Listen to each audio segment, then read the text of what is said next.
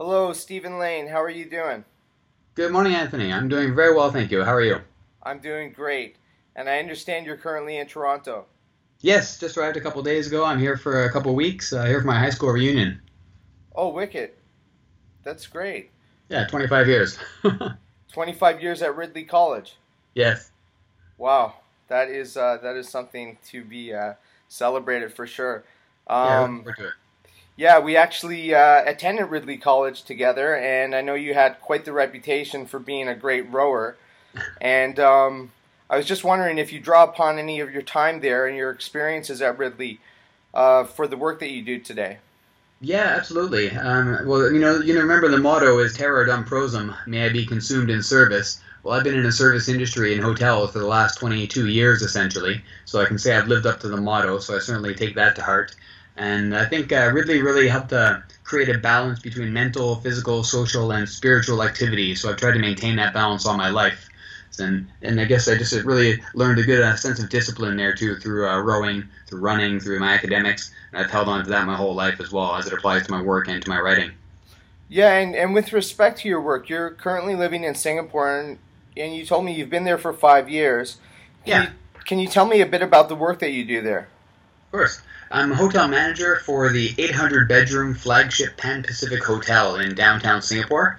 So I'm in charge of all the day-to-day operations and anything that's guest-facing. So rooms, concierge, reception, food and beverage, security, engineering. It's always different every day, so it's really engaging as a job. And our hotel, we're the headquarter hotel for a lot of big events, like the International Air Show every 2 years, Rugby Sevens. So I have all 16 rugby teams staying with me each year for the Rugby Sevens in Singapore. We just recently also hosted the Singapore Grand Prix night race, where we have Charles Leclerc and the Ferrari team staying with us. We're the headquarter hotel for that.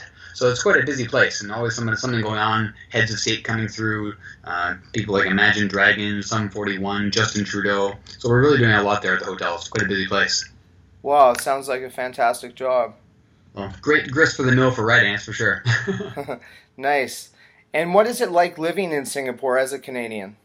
Well, low taxes, high temperatures, year-round sunshine. It's pretty good. So it's really easy to live there. English is the main language, so they call it Asia Light or Asia 101 for expats. There's a lot of expats there. The currency is on par with the Canadian dollar, so that makes it really convenient. And it's central to the rest of Asia, so it's great for traveling. So for a Canadian, it's a wonderful place to live. Very, very easy. Wow, that's great. And your new novel, entitled Root Cause, can you tell our Teuton Talk listeners a bit about it and what you drew upon as inspiration for writing the book? Sure. So I fell in love with wine when I lived in London. I was beverage manager at a five-star hotel, and my suppliers took me to Bordeaux and Burgundy and Champagne, Portugal and Spain, all these wonderful places to visit vineyards and wineries. So I started studying wines and meeting people in the industry, and I met a winemaker named Joel Peterson, who is the head winemaker of Ravenswood Wines in Lodi, California. And he told me about a book called The Botanist and the Vintner, which is a nonfiction account of the phylloxera bug that essentially wiped out Europe's vineyards in the late 1800s. So I thought that was really fascinating, and I thought, what if it could happen again? So that's the premise of the story, that this bug is genetically mutated to attack vines, and somebody's spreading it intentionally around the world. So the characters of the story have to find out who's spreading this bug around, why are they doing it, and then have to stop them, of course. So I've been in the wine industry indirectly for a number of years, selling wines, buying wines, going to events and studying wines through my hotel industry roles. Okay. Wow, that sounds fascinating. Yeah, I've always been a conspiracy theorist as well in terms of what I read, so I like to read a lot of conspiracy theory books and thrillers, so it was an easy decision to write the book. And what is your overall approach to writing? For example, do you have a particular set of techniques you use? Not really. I've tried to be as flexible as possible. I don't want to create a certain mindset or a certain place where I have to write, because then it really limits you and restricts you. So I always carry around something to write on, whether it's my iPhone or my iPad or my laptop or even just a pen and paper. So I'm never caught without something to write on or make a note here and there. I do try to write early in the mornings, so that's the best time to do it, or on the weekends. And then every 4 or 5 months, I'll take a small writing retreat for a couple of days where I just write for 2 or 3 days straight. So places like Bali or Kinabalu in Malaysia or Phuket in Thailand. So places that are nearby Singapore, but an easy plane ride away. How long did it take you to write Root Cause? How long is a piece of string? Overall, I mean, I probably wrote that over the course of 5 years or so.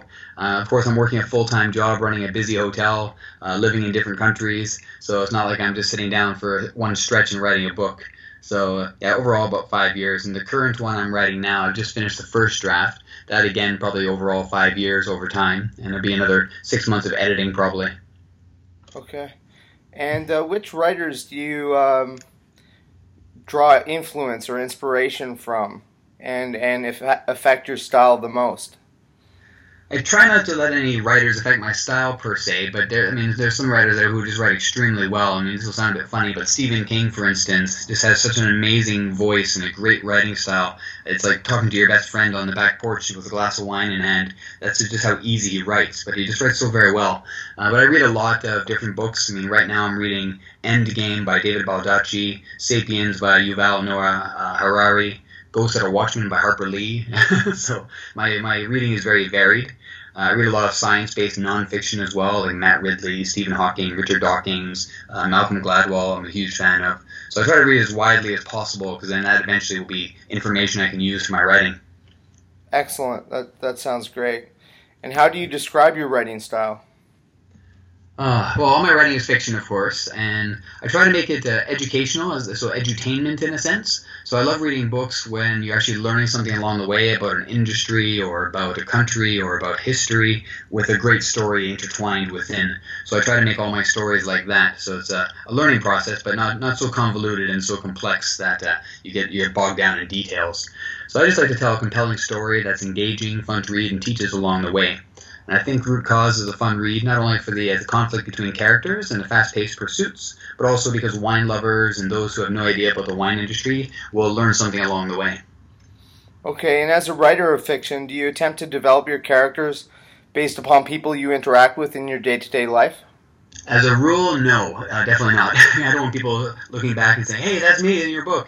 But I am a keen observer of people, and I love people watching, so certainly some nuances or some personality quirks from individuals who I know or see might end up in a character, but completely independent of the full character. So you might see some of that here and there.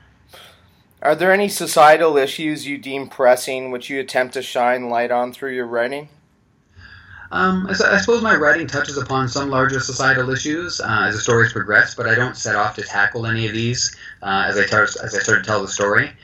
Root Cause, for instance, explores the genetic mutation of plants. My next novel tackles addictions as a broader theme, but I don't really set off to tackle those as I start. If it touches upon these things, it's great, I suppose. And in future, as I become more influential as a writer, it might be something I use my platform to do, but at this stage, not really, no. Can you tell us a little bit about what you're currently working on? Sure. I've just finished my first draft of my next wine thriller. The working title is called Dragon Vine, and it takes place back in the time of the first emperor, a couple thousand years ago in China, and also in present-day California. So I won't tell you any more than that, but it should hopefully be out sometime in 2020. And where can our Teuton Talk listeners find a copy of Root Cause? Okay, of course you can ask for it in any bookstores, but Indigo in Canada, Waterstones in the UK, QBD in Australia, Kinokuniya in Asia, and Amazon all list it. It's available in hardback, softcover, Kindle, and all electronic versions as well. Well, that's excellent, Steve. So I'm quite impressed by the confluence or the juxtaposition of the work that you are doing at the hotel in Singapore and the writing. Can you just expand a bit more on that for us? Okay. Well, I mean, day-to-day work at the hotel, of course, I'm in charge of all the operations, but it's a great place to observe human nature and to just be exposed to so many different experiences and stories. I talk to a lot of our guests.